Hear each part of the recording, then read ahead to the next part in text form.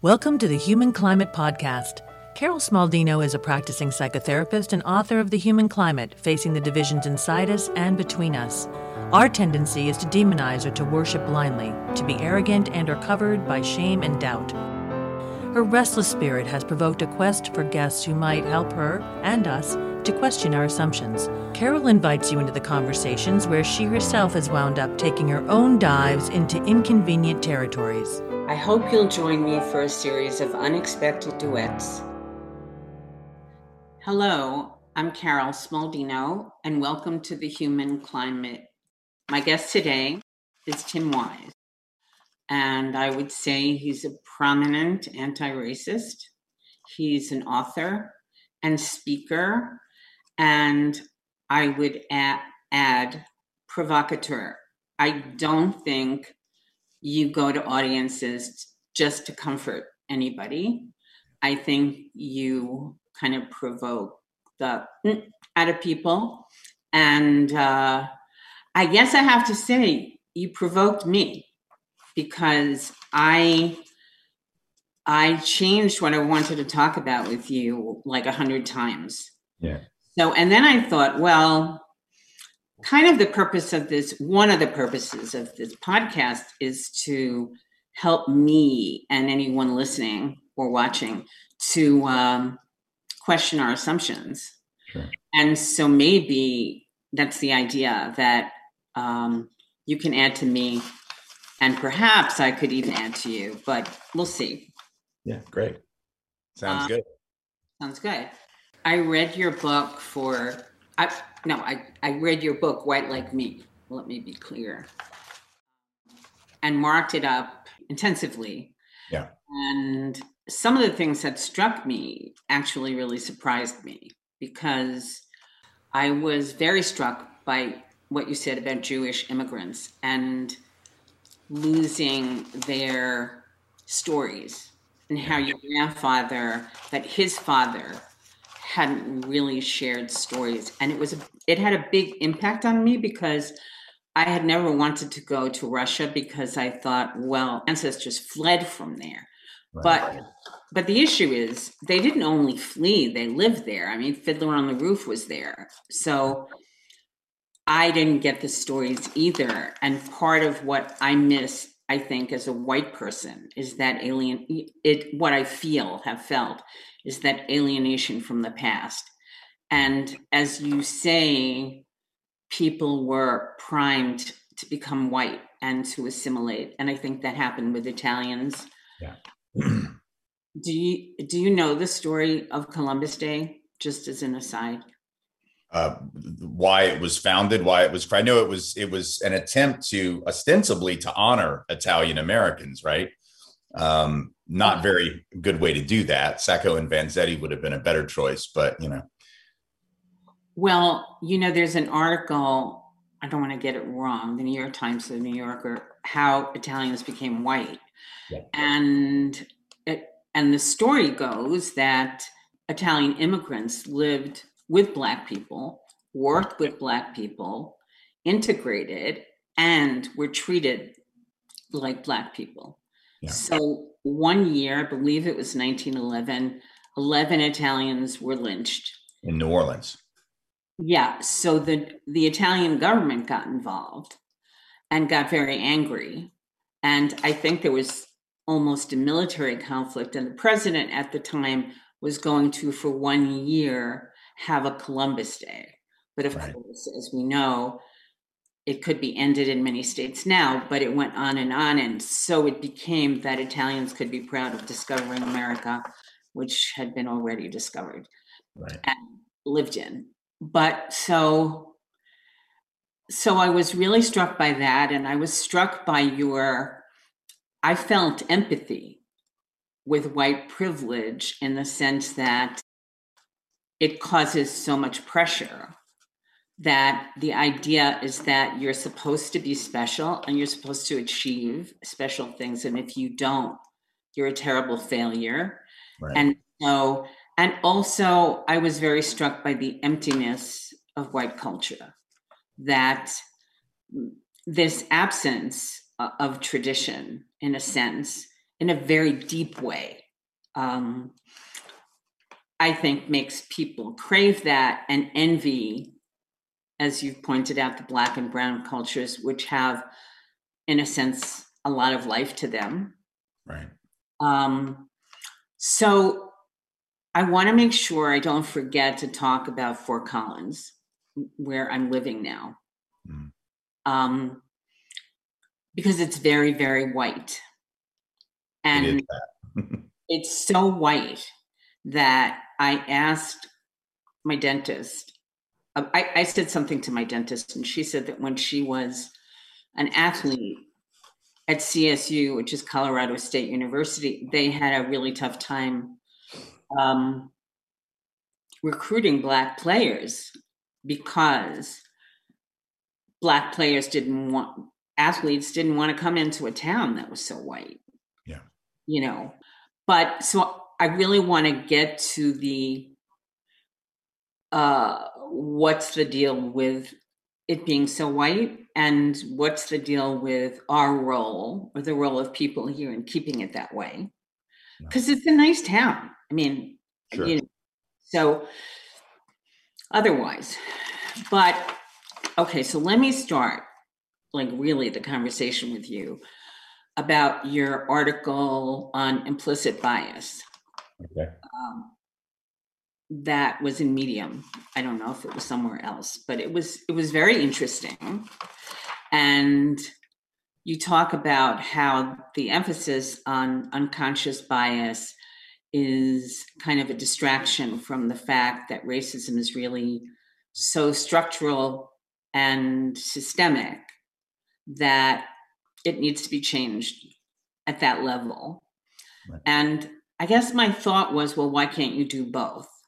Right. And then my thought was, this is not going to surprise you. I went back to Carl Jung and I started to read some of his book, which is a little like a Bible for me. I need to read it 20 more times to completely understand it. And I thought this morning someone has to do a simplified version of this because it's so dense, but it's so smart.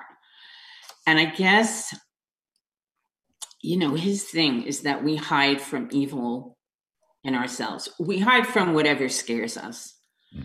So it doesn't mean that evil is the only thing. We hide from tenderness if we're macho. We hide from the idea that we're imperfect. And I know imperfection has been a psychological buzzword, but when I talk about imperfection, I talk about the raw, messy, yucky, kind of gross stuff that brings about, I think, a lot of shame. And when you have religions and schools and parents teaching us that we're good and giving us fairy tales that always have happy endings, and I think it's hard for people to really admit any part in ugly stuff. Mm-hmm. And I think if we don't teach people, we don't teach kids, we don't teach ourselves that it's okay to be terribly imperfect, that it's really okay. I just see anti-racism for many white people landing in a very surfacey way. Sure. Well, let me back up a couple of steps because I think I can connect some of what you set up there, including the piece about sort of the emptiness of whiteness and the substitution of actual ethnic and cultural history with this sort of, aggrandized accumulated whiteness as a substitute for that. I can link that to the point about implicit bias versus systemic bias, and I can do that with a somewhat Jungian analysis in a way. When these European peoples, Jews, Italians, Irish folk, wherever they were from, came to this so-called New World, they were running from some things, and some of those things were very real and visceral. Some of it was running to something, greater opportunity, et cetera. But upon arrival, right, the price of the ticket, as James Baldwin would say and did say, was the cost of one's actual cultural integrity and history. You had to put aside your customs, your language, your traditions, so as to assimilate to the norm of Americanness. But really what that meant for Europeans was to become white. And so in a way, hiding from the self of who you really were. You were a Russian Jew, or in the case of my family, they were from Minsk, which was, modern day Belarus, but at that time, part of the Russian Empire. And that's who they were. And Irish folk were from Ireland. That's who they were. They had been obviously oppressed by the Anglo elite for centuries, looked at as, virtually enslavable on the part of the Anglo elite. But upon coming to this country, now they could look around and they saw the power structure and they realized, we're either going to get with these people who have always hated us and killed us, or we're going to get with the people they're hating and killing now. What do you think they're going to do, right? They're going to opt, as most people do in that situation, to try to ingratiate to the power structure. And so you see the Irish and also some German immigrants, but especially the Irish, who burned down the orphanage on, I think it was 42nd Street in New York City, a Black orphanage during the draft riots in 1862, as a way to protest, saying, we're not going to go fight in this war because this is a war to liberate those people. And we're not with those people, we're with you. It was a way to sort of prove whiteness. And so whether we're talking about the Irish experience, the Italian experience, the Jewish experience, there was a real sense of suppressing who one was, out of a desire for A, survival, but B, being able to move up and through this new system, which had meant nothing to you in the old world. My great-grandfather had no idea what it was to be white. He had no idea what it was to be any of that. He was a Russian Jew. He spoke Yiddish. But upon coming here, it became very apparent, I think, to him and to most immigrants, that you had to suppress that true self in order to become something new. And of course, there's a huge psychological cost that comes with that. And I think we see that. I went many years ago. I was out and doing this sort of person on the street interviews for this documentary that I don't think it was ever released, but they had me go out, and I went to South Boston, which at that time was still heavily Irish. It's now very gentrified and changed culturally, but at that time it was very much, Southie was very much an Irish American community. I went to Bensonhurst, which is historically an Italian community in New York and Brooklyn. And in both of those places, they had me stop and just ask people. I was a lot braver then. I wouldn't do this now, but in those days, I just had me stop and ask people, what does it mean to be white? And they would say, both places, they would say, well, I'm not white. I'm like, well, what are you? And they'd say, well, I'm Irish or I'm Italian. I'm like, all right, well, tell me, what does it mean to be Irish, or what does it mean to be Italian then? And they would say, well, like I said this in South Boston, I had people say to me, well, being Irish, it's about food and family and faith. Oh, okay. And then in Bensonhurst, I would ask the same question. I said, well, what does it mean to be Italian? And they would say, well, it means food and family and faith. And I thought, well, that's fascinating, because that's what the Irish folks told me in South Boston. So are y'all Irish or are you Italian? And then, by the way, my Jewish people would tell you the same thing, right? And so like, we're all Jews, we're all Irish, we're all Italian, but we're not, right? So there has to be more to it. Like, your Irish ancestor who came here would have had a better answer, right? Your Italian ancestor would have had a better answer. My great grandfather, who came and had been a member of the Bund and, was a labor socialist, he would have had a better answer than that.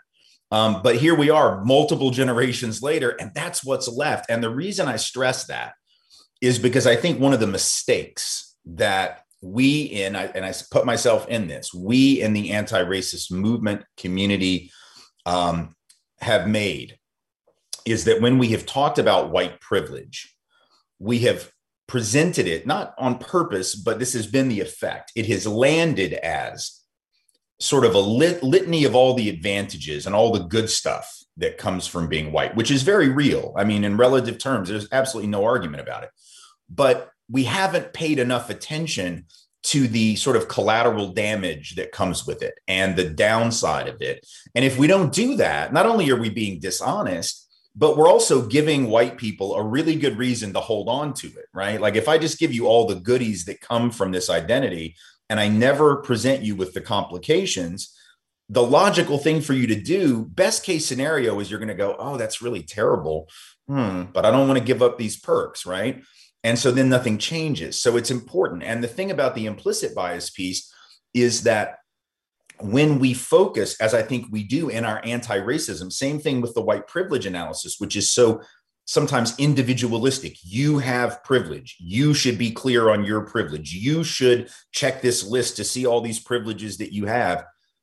Okay, same thing with implicit bias. You have bias. You have internalized these things. Well, of course you have. Just like you internalize shopping and materialism, right? They tell you when you go to the grocery, don't go hungry because you're going to buy stuff you don't need, but we all do it because we've ingrained these things. We're conditioned to be consumers. We're conditioned to have these thoughts about race and gender, sexuality, religion. So to say that you have an internalized bias is like saying you're an air breather. It's a sort of meaningless truism. The question is, where did those thoughts come from? Did they come from you being a damaged bad person, or did they come from a system and a structure that taught you these things over and over? And the piece, my argument is, look, not only is the problem systemic and needs to be dealt with, but even the attitudinal stuff, even the personal bias comes from a system. And we have a system structured on an ideology that says wherever you end up in life is about you. Rugged individualism, meritocracy. So if you made it, it's because you worked harder. If you didn't, it's your own fault. Well, if you believe that, and that's Genesis 1:1 in the Bible of Americanism, right? That's the sort of secular gospel. If you believe that and you look around and see inequality, and the system says, if you're on top, you deserve it. If you're on bottom, you deserve that. Then of course you internalize racist thoughts and sexist thoughts and classist thoughts. There's nothing remotely surprising about it. The question is, do we get at that by training you out of it, or do we get at that by changing the narrative of the large society? And to me, that's the bigger, it's harder, right, than doing the training, but it's the bigger piece. Okay. And the Jungian part? Well, just the running from the self stuff, the idea that we have this self that we run from because we're afraid. And so the thing that the immigrant feared was confronting their marginality, both historically, where they had come from, and in the potential of marginalization in the new world. And so one of the ways you protect yourself would be to hide from the person that you are. So I'm going to try to lose the accent. I'm not going to speak Yiddish. I'm not going to speak Gaelic. I'm not going to speak Italian. I'll do it in the home, sort of privately, but I'm not going to bring it out here in the street. Once I leave the shtetl, once I leave the community, if I'm on the Lower East Side, maybe it's safe. But when my great grandfather comes to Chattanooga, right, he's got to play a very different game. And running from the self in that way is obviously an incredibly destructive psychological thing. But it's something that, as you said, that's what we do. And we do it to push aside pain. We do it to push aside fear of exposure, of people seeing our true self. And in a way, what it does is it creates this cycle within us where we don't actually get to be who we are and to be comfortable in our own skin. And so we substitute a different skin. And in this case, and you see it today, by the way, you see it with not just people of European descent. You see folks in the Latina community who are also caught between this rock and a hard place between whiteness, which has this allure, right? This pull of, well, if you're light skinned enough, and if you maybe don't have a surname that's too Spanish, and if you don't speak with too much of an accent, then maybe you can be part of this too. And you see, that is part of it. Running from the self is something that isn't just a quote unquote white thing. I mean, it's a human thing, and we all do it in somewhat different ways. That makes increasing sense to me because I think I've blamed myself for feeling alienated from sort of a larger whiteness, let's say, or even when I go to, let's say, a synagogue because somebody showed me a synagogue in Fort Collins, and it feels very empty to me. It feels very far from going to the delicatessen on the corner. And obviously I got pastrami. And, now, even the other day, it's like, I'm not kosher, I'm not religious, but I ordered a sandwich with pastrami and sauerkraut and Swiss cheese. And it was like so bizarre to me. Yeah. How do you do this? So I think, the book helped me in a way feel more like normal, or let's say, okay, not normal. I have a magnet that says normal people worry me. So, but, just I don't know, validated, or it was like seeing, in a sense, I Am Not Your Negro, Mhm. Baldwin. And it's like, when he talks about the sadness, the paleness of white culture, it's like, that felt so real to me and sad. Mhm. So I think you kind of talk about there, white privilege as really very sad. I mean, I see people in my office or my Zoom in psychotherapy who have that sense of failure if they're not functioning at the level they think they should be. So it's all about production and it's not about the real self. Right. Uh, Right. That point is critical, and the setup, the expectationalism is the word I use for it. Right. That comes with, it's not just whiteness; it's especially white men. I talk in the book about my dad, and my father, um, Jewish man, white man, also a stand-up comic and an actor. Now, this is in the 1960s and early 1970s. And yet he was a working comic. He made a living, but he never sort of made it, right? Never made it big, never made it really successful. And I will tell you, and there are people who will push back on this within sort of the recovery community because he was also an addict and an alcoholic. But I happen to believe that the expectationalism of whiteness, of being a man and being a Jew in comedy in the 60s, because I mean, I don't want to like play to the stereotype, but we sort of ran that. Yeah, like that was sort of like, it was like a world that was pretty Jewish. And he didn't break in the way that he thought he would. So you have all these expectations that are on you on multiple levels, and you don't quite get there. And I believe when you have that level of expectation and the gap between aspiration and achievement is really huge and unexpected, you don't know where to put the pain, right? And so he did with drugs and with alcohol and rage and all kinds of self-destructive tendencies. We see it today with the opioid crisis. Who were the people who were dying of these deaths of despair, they call them, right? Disproportionately, 500,000 excess deaths from 1999 to 2013, and they've continued, but there were 500,000 in that 14-year period, among whom disproportionately white, working class, middle-aged, non-college educated folks. Why? Is it because they are objectively the most oppressed people in America? No. I mean, they're hurting for sure, but any indicator you look at, black folks are struggling more, brown folks struggling more, so they're not the objectively worst off, but they are the ones who were told to expect life on a 7 or better if they worked hard, right? Whereas black and brown folk have always known they could work hard every day and never get above a 5. Like that, they've understood that's the way it works in this country. But for white men in particular, even working class, the promise was,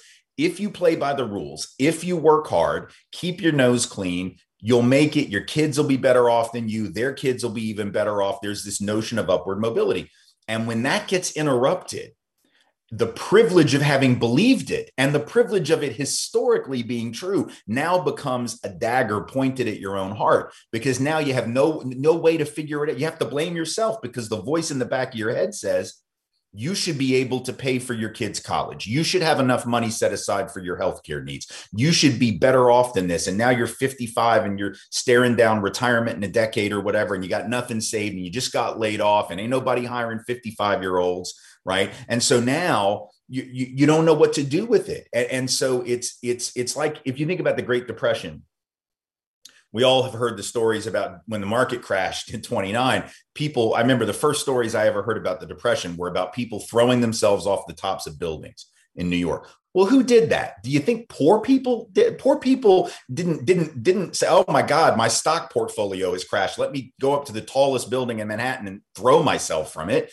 Right? They didn't have a stock portfolio. They were on the soup line on Thursday, and then on Friday, Saturday, Sunday, Monday. And it was the rich. It was rich folks who couldn't handle the thought of being broke. So sometimes privilege works out really well. Economic, class, gender, a combination of those.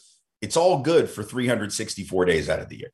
But if day 365 is the day you lose your job, the day your marriage falls apart, the day that something goes horribly wrong in your life, and you aren't prepared for setback because you never had to be in the same way, you're the one who's going to actually suffer the greatest psychic sort of break.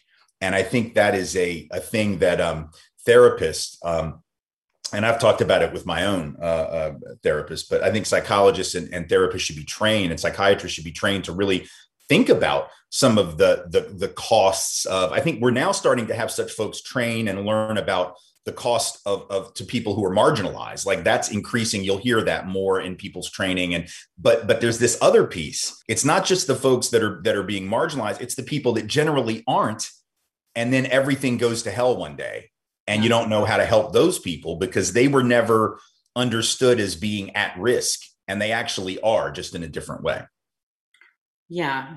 I'm having a couple of thoughts. What I just want to ask you about what you think the impact of Obama was on us all. But I'm thinking about some of the message also to Black and Brown people that maybe, this is America. What, the kids are killed in Connecticut and he's crying. And he said, well, yeah, this is God. It is who we are. And so I wonder what, there's a certain sector of Black people who have made it really big.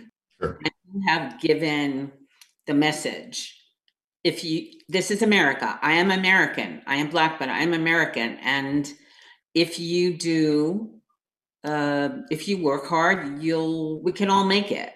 Mm-hmm. And Obama was, for some people, I think naively, confirmation of that. Now, I would say that it was more confirming of that for white people than most Black folks. I think most Black folks still had a relatively jaundiced view of that promise, but you certainly heard it. I mean, I remember Will Smith, for instance, the actor, right after Obama was elected, he made some comment to the effect of, if Obama can become president, don't tell me that you can't get a job at the mall, at the department store. Well, the irony is it's actually harder to get the job at the department store in some weird ways. That may sound odd, but to be president, you don't have to, you're not appealing to that one person who might be a bigot and not want to hire you, might be a racist. You're appealing to millions. And all you got to do is convince. I mean, I'm not saying it's easy. I certainly couldn't do it. And Obama's a political genius, but convincing the majority to vote for you allows you to appeal to people who maybe can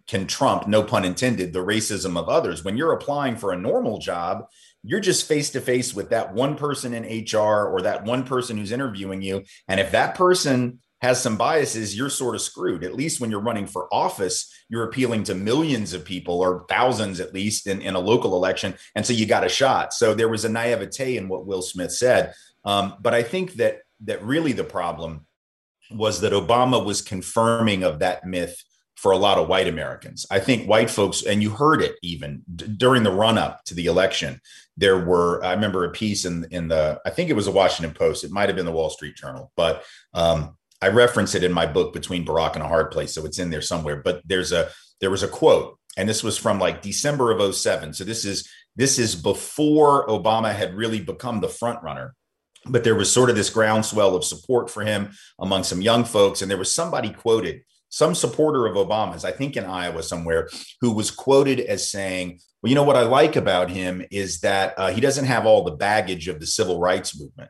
And then someone else chimed in about, they just confirmed that, anybody can make it. And the problem, first of all, the idea that you'd think the civil rights movement was baggage is concerning, especially when you're a Democratic voter. Ostensibly, you'd think you wouldn't say that. But also the idea that it confirms anybody can make it is sort of indicative of this idea that if we can just get a head of state who's Black, then there are no limits. Well, when Benazir Bhutto became the head of state in Pakistan, which happened twice, of course, she was later assassinated, so it doesn't necessarily indicate her popularity, but she did become head of state twice. I don't think anyone would have said, well, patriarchy has clearly been uprooted in Karachi. I don't think they would have said there was no sexism in England because of Margaret Thatcher, or, that there's no sexism in Germany because of Angela Merkel, or there's no sexism in the Philippines or Israel or India, or all of these other places that have had women as heads of state. But somehow that's what it meant here. So we're always looking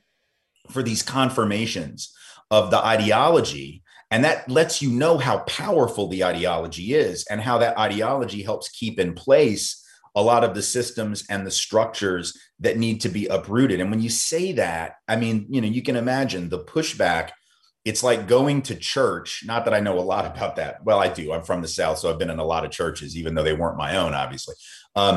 Being in church and like right after the pastor or the priest or whatever finishes the sermon, it's like standing up in the third row of pews and saying to him, well, that was beautiful, but there's no God. So why are we really here in the first place? Like, it doesn't go over well. And it's the same thing with that. When you question the fundamental core ideology of Americanism, the thing that we built the society on, it's hard.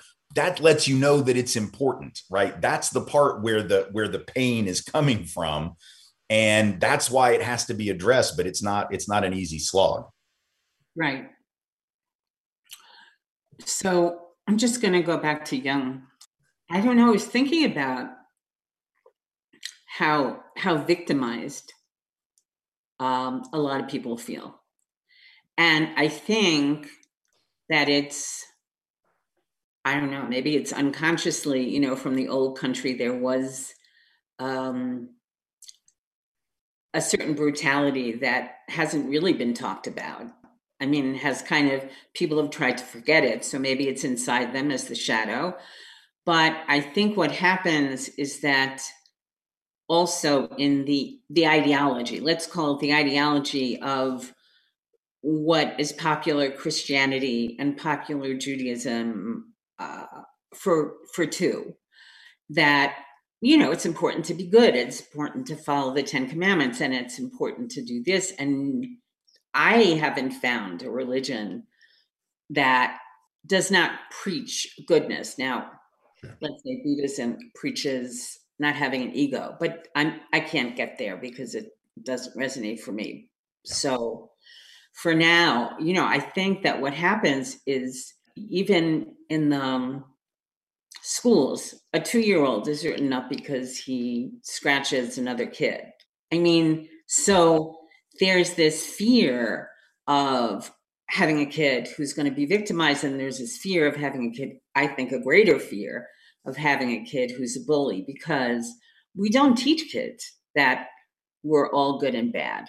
And, there was an article in the Times the other day about defending inappropriate movies. And the issue was the author, her last name is Gross, was talking about during the pandemic, seeing The Addams Family and a couple of other films, and having her 7-year-old make interesting comments. And she quoted Bruno Bettelheim, whose book I've also marked up a lot, Uses of Enchantment, where he talks about how kids, have this ambivalence and uncertainty inside themselves. And when they see it resonate from fairy tales, they can identify, because at a certain age, they can't really handle ambivalence. So they have the good guy, the bad guy, but then it kind of can come together. But when we sterilize the entertainment of kids and make it all happy and everybody's nice to their neighbor. And so I think, I was thinking, and I want kids about racism. And, I see a lot of people who have signed Black Lives Matter and who have coffee cups that say Black Lives Matter. But I think it's not really so popular to teach ourselves, but then our kids, about systemic racism, that it exists today. There's a lot that's unfair. And this is what your family is trying to do about it. I mean, that kind of came to me as I was reading your book and thinking about what you write, that I think we don't teach kids, we don't teach ourselves about emotions, okay? We don't teach our kids about having mixed feelings, that it's all okay, and that we can feel like Maleficent or whatever. I mean, we can feel like that towards a younger sibling or towards an older sibling or towards anybody. And so that's part of us. So if that's part of us, then it's not so traumatic to learn that we're part of racism. Well, yeah. And the thing, it reminds me of, again, going back to the psychoanalytic framework too. What happens when you're not allowed to feel certain things or to process certain emotions?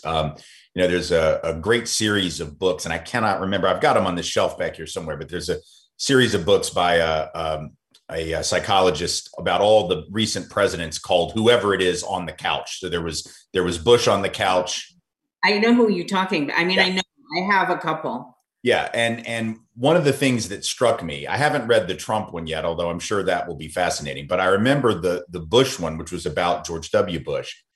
One of the first stories in that book, right, was about, and I didn't know this story. Some people might have, but I guess when George W. Bush was pretty young, George H.W. and Barbara they had a child that died, a daughter that died very young in infancy. And I guess they just buried her in a family plot, I guess in Connecticut, and didn't even tell George W. that she had died. It was almost like, well, we don't do mourning in this family. We're just not going to do it. And I think he found out, like, after the funeral, that his sister had died. And I thought to myself, what, like think about the message you're sending about feelings and about pain and about how you're supposed to process it. But also then when you see years later, right, it made me not sympathetic or even empathic to W per se, but it made me understand something about him. During the war, when they were talking about civilian deaths and they were talking about the loss of life, and he just sort of laughed it off. It was like this nervous laughter. And you're thinking, oh, but you don't. And then I read the book and I realized you don't know how to process pain. You don't know how to deal with trauma. And then, of course, Mary Trump, I guess who's the niece of Donald Trump, right, has written about this and talked about this, that her uncle was not allowed in that family to ever to cry, to express pain, to express fear, to express insecurity, even though he had a brutal father and a mother who apparently hated him. I mean, they both the parents, apparently, from all the reports, just thought he was a sociopath. And so there was this, you're not allowed to feel, you're not allowed to love, you're not allowed to express fear. We're not going to express these things toward you.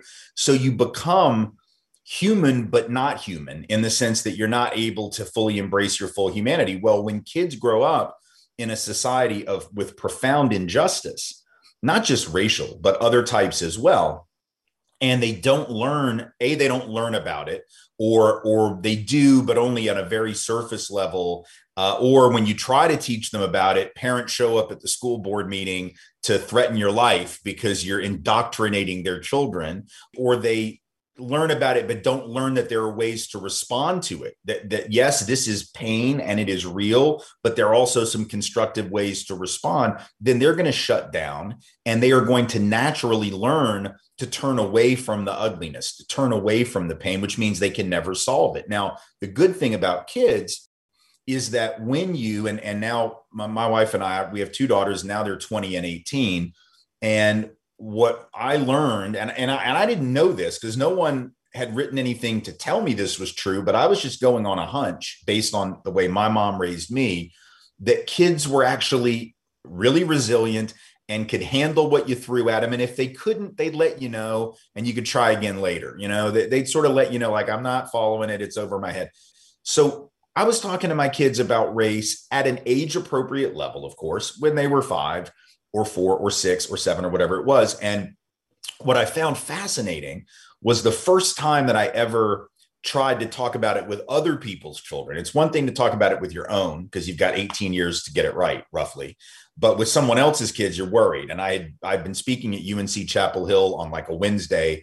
And on Thursday morning, I had to be back at home in my kids' preschool class with a bunch of 5-year-olds to talk to them about racism. The one at UNC Chapel Hill did not bother me. You put me in front of 500,000 adults and there's no fear. You put me in front of 15 children and it's a little different. So I was nervous. I didn't sleep all night. I got there. And what I did was I just asked them questions. You can't, at that age, when they're real young, you can't just hit them over the head with a bunch of facts and information. They're just not ready for that. But you can ask them questions. You can elicit from them some of their own observations. And so I started to do that.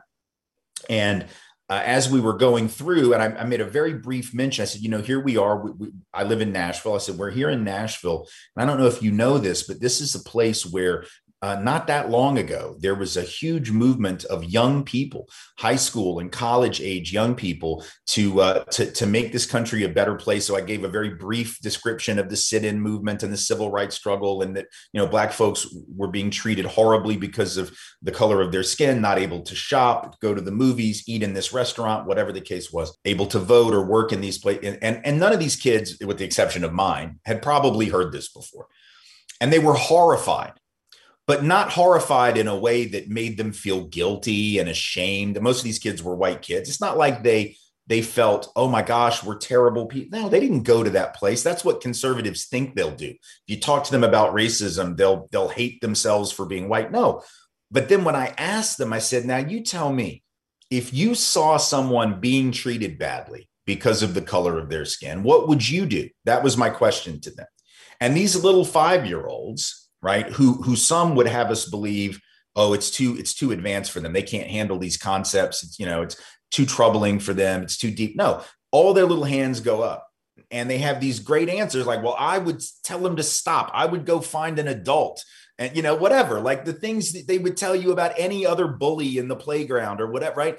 And they were animated to do the right thing, because at that age, that's what kids have, this innate sense of justice. They only lose that when we wring it out of them like water through a sponge, right? Because, oh, we don't have time for justice. You got to pay the bills. You got to do whatever you got to do to get on top. These kids don't know about that.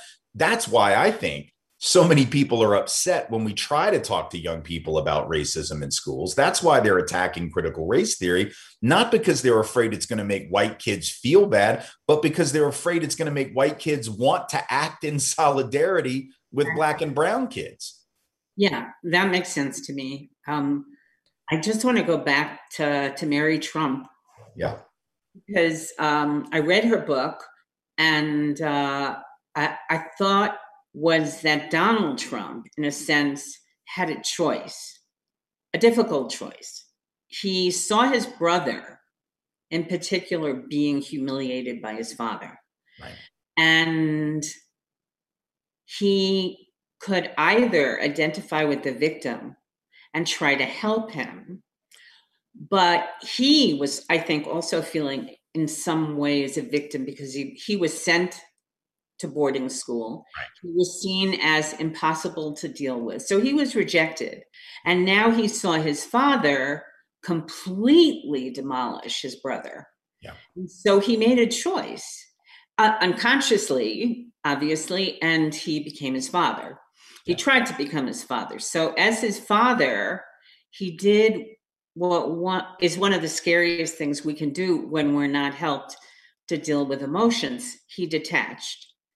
Yeah. So he detached, and I think I'm going to say a lot of white people do that. And so when you detach, and this is really important, it's hard to really care. And it's hard to care then about climate change. Yeah. We kind of get used to it. Oh, yeah, this is really radically harmful. Well, okay, we'll adapt. And if we're white, well, if we're privileged, we can adapt, okay? We can go get a house that's not by the sea. We can, but we detach from injustice. We detach from military torture. So what? We detach from anybody that we dehumanize, and we lose our vulnerability. So it's hard to really identify with people who are really vulnerable. And then it's hard to identify ourselves and our own vulnerabilities to racism. So can I bring you back to Fort Collins? Can I bring you back to Colorado?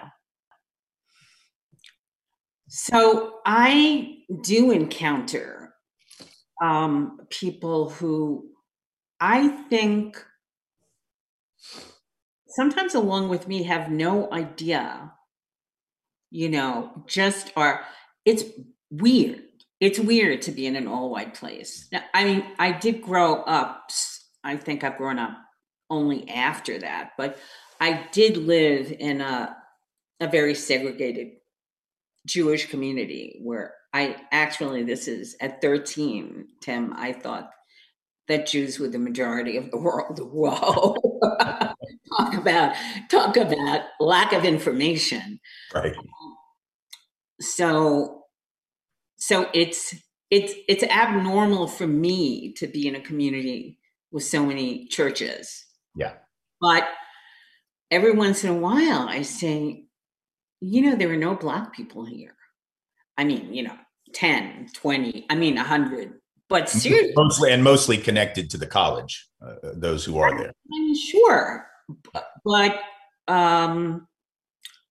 or disconnected from the race factor. I don't really know, so I don't know, what can you do, what can you say to help here? Because I feel like I'm living with people who really don't know that they're racist. Right. Well, and I think the reason that people in those kinds of spaces don't think of themselves not only as being racist personally, but sort of being wrapped up in racism is, again, because like so many others, including people that live in much more diverse places, they have been led to believe and have internalized the belief that racism is about being a bad, hateful, bigoted person. So if they're not that, and I think most people are not that, then they figure, well, I'm not racist. And they sort of think about the space that they inhabit as this coincidence. Like, I remember the first time I went to the eastern side of Oregon for a speech. I'd spoken on the west side, in Portland and those areas many, many times. The first time I went east, I remember someone there in one of the towns I was speaking in saying something to the effect of, and they said it with no sense of misgiving or irony or certainly no hostility. They said, well, we don't have a lot of racism here. We just don't have, we don't have a lot of Black people. And it was sort of like, the lack of awareness that maybe the reason you don't have a lot of Black people is because of racism, which in Oregon's case, there was literally an ordinance that was passed to essentially tell Blacks to leave the territory on pain of potential death if they did not. So there's a reason, why certain spaces look the way that they look. I wrote a piece about that on Medium also a few months ago, where I went through all these areas that you look at Maine used to be far more diverse than it is now. Parts of Vermont used to be more diverse than now. I remember going to Pella, Iowa, which is a small town in Iowa where Central College is. Cute little college, cute little town, very Dutch. There's like a windmill in the middle of town or something. A lot of Dutch writing on the, language on the walls. Lovely town. But what's interesting is when you look at the yearbooks from the 70s, I'm talking like 1975, 6, 7, 8, you will see 3 or 4, 5 times more Black people at Central College in the mid 70s than you see today. And you start to wonder, well, now, wait a minute, because our story that we tell ourselves is never ending progress, right? So we start off like this, but it's always getting better, always getting better. Eventually it'll be great. But what you see is that history is actually 2 steps forward, 3 steps back, 5 steps forward, 8 steps back. And we don't teach it like that. And as a result, people look around and go, well, what can you do? Well, clearly someone did something in the 70s to make Pella Blacker than it is now and more diverse than it is now. There got to be ways to create those multicultural. Is it going to be harder some places than others? Yes. And I've always grown up in and been around very diverse communities, but none of it is coincidence. None of it is something that just happens. It is the result of history. It is the result of the narrative that we tell and don't tell. And it's the result of how deliberate we are in trying to create something different. And if you get comfortable with a place like Fort Collins, as many people who've been there a long time, I'm sure are, just like people, Eastern Oregon, all these lovely places. I've been to CSU to speak, lovely place, but when you get used to that and you think to yourself, well, this is a really nice place, anything that threatens to change it demographically, culturally, almost inevitably seems like a threat, right? Because if you think it's good now and you don't know what the difference might look like, even if you're not overtly racist, even if you're not overtly whatever, you still are thinking to yourself, ooh, but I don't know about change, right? There's that fear. I don't know what that'll look like. I know what this looks like. This looks like something I'm used to. This is what I'm comfortable with. And this other thing, especially if it's those people who weren't here already, well, why weren't they here already? And again, the notion of meritocracy says if they were good people like the people here, they would already be here. And so if they're not here, it must be because they're not as hardworking, they're not as good, they're not our kind of people. That almost like becomes a default way of thinking, and it makes it very hard to change. At the same time, if I were Black, would I want to be the pioneer in a place? Do I want to be number 11 in the place that has 10? I don't know. Like, I'm not sure I want to, nor do I think I should have to carry that burden. So it's like, on the one hand, white folks need more diversity, but Black and brown folk also need to be safe. So it's like, well, that's true. That's true. I mean, I share the alienation that, you speak about from the immigrants. And so, what I hear is that this is the best place to live. It's number 4 in the national whatever. And I think, why? Like, what does that mean? And maybe part of what it means is that it's homogeneous. Yeah. So let me ask you about something else that is coming up to me, which is about reparations. I haven't read you on that. But recently, because I have been reading you this stuff, I was thinking about the people who don't believe in reparations and who consider themselves good citizens. But I was wondering if they don't believe in reparations because they believe that Black people are irresponsible criminals. I don't know, something that won't use the money well. Yeah. I think there are multiple things I think that motivate opposition. Some people, it's the idea that, well, they'll just squander the money anyway. Other people, it's this sense of just not deserving it because after all, they, quote unquote, were not the ones enslaved and we were not the ones who enslaved them. So there's this distributive justice piece or whatever. I've talked about it more than I've written about it. I had a piece in really what was probably the first contemporary collection on reparations in the last 30 or 40 years, back in 2003, a book called Should America Pay, which is actually on my shelf right over here somewhere. It was edited by my friend Ray Winbush, who is a professor at Morgan State. Oh, yeah. Is that your book? I have a piece in it. I have, it's an edited volume. It's a collection of essays that Ray Winbush, who at that time was here at Fisk, but now he's at Morgan State in Baltimore, put together. And in there, I sort of talk about why there are a lot of pieces that talk about sort of the financial end of it and the benefits that it would bring, obviously, to the Black community and the moral philosophical case for it. My piece is actually trying to make the argument that reparations would actually be positive for white folks, that it would actually be a way to begin to sort of repurchase that which we lost by accepting the bargain of whiteness, which is, the cost of our soul and our humanity and all of these things. And I think that without question, from a moral and philosophical place, injury has to be compensated. And it has to be compensated for the health of the whole, not just for the injured, but for the health of the whole. Amends have to be made. Now, what that looks like is the debate that we have to have on a public policy level. And a lot of different people have different views on that. Sandy Darity and others who have done a lot of work on reparations at the policy level might have one version of what it looks like. Ray Winbush, who edited that volume, might have a different version. Some people talk about it as actual cash payouts. Other people talk about it as collective investment, AKA like the Marshall Plan after World War II, that kind of thing. I'm for that whole debate. I think that discussion about how is what we need to be having. But the idea that we should be debating if seems to me morally repugnant, because the idea that we ought not do anything, right now I saw a piece yesterday, for example, it's in the Wall Street Journal, that the Biden administration, and by the way, I don't oppose this idea, I just want to use it as a contrast, is talking about paying pretty substantial amounts of money, maybe upwards of $1 million per family for those families that were separated at the border under the Trump administration, for that horrific policy of family separation.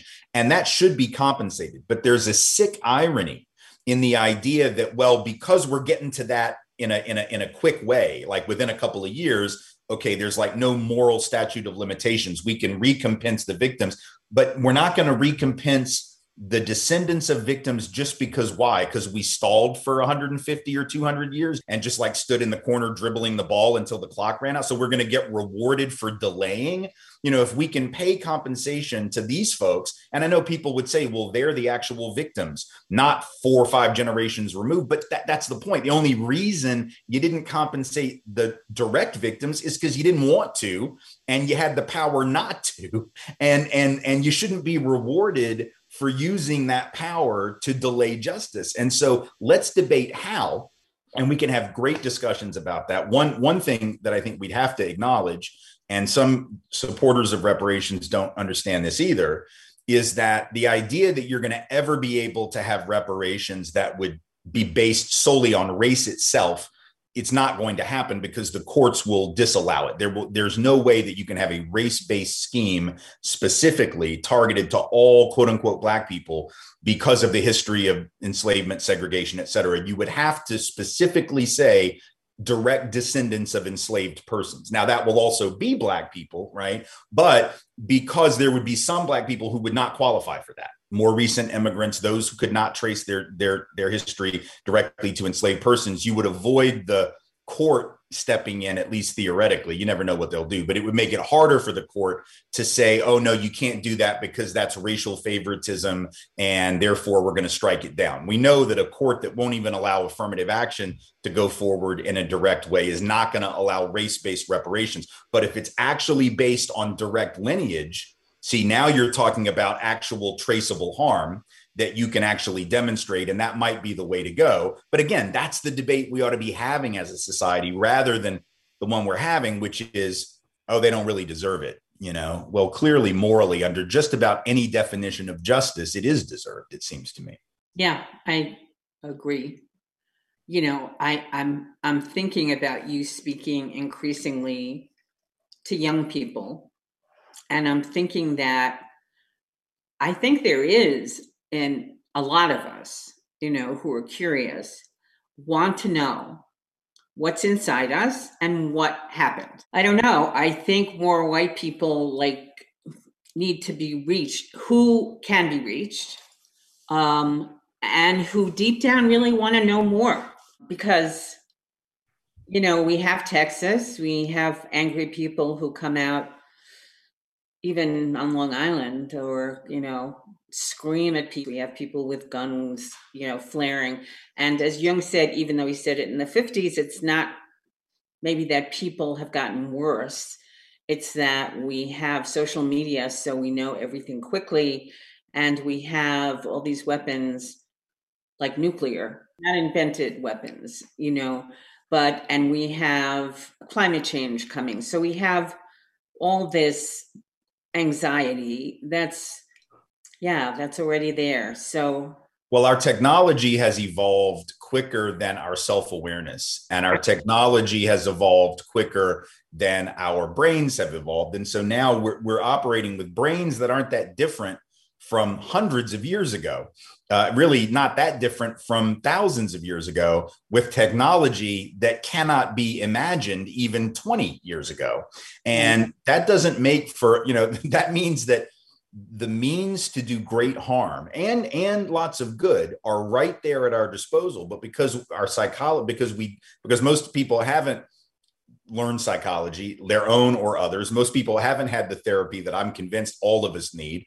And as a result, when you don't have that level of self-awareness, or you even scoff at it, which our culture does, more than just about any culture, it seems to me, we scoff at the idea of psychology and therapy and self-awareness. And particularly, I think men do this, and because you're just not supposed to, any demonstration of emotional need or lacking or unhealth, not even unhealth, just any kind of emotional thing is seen as a sign of weakness.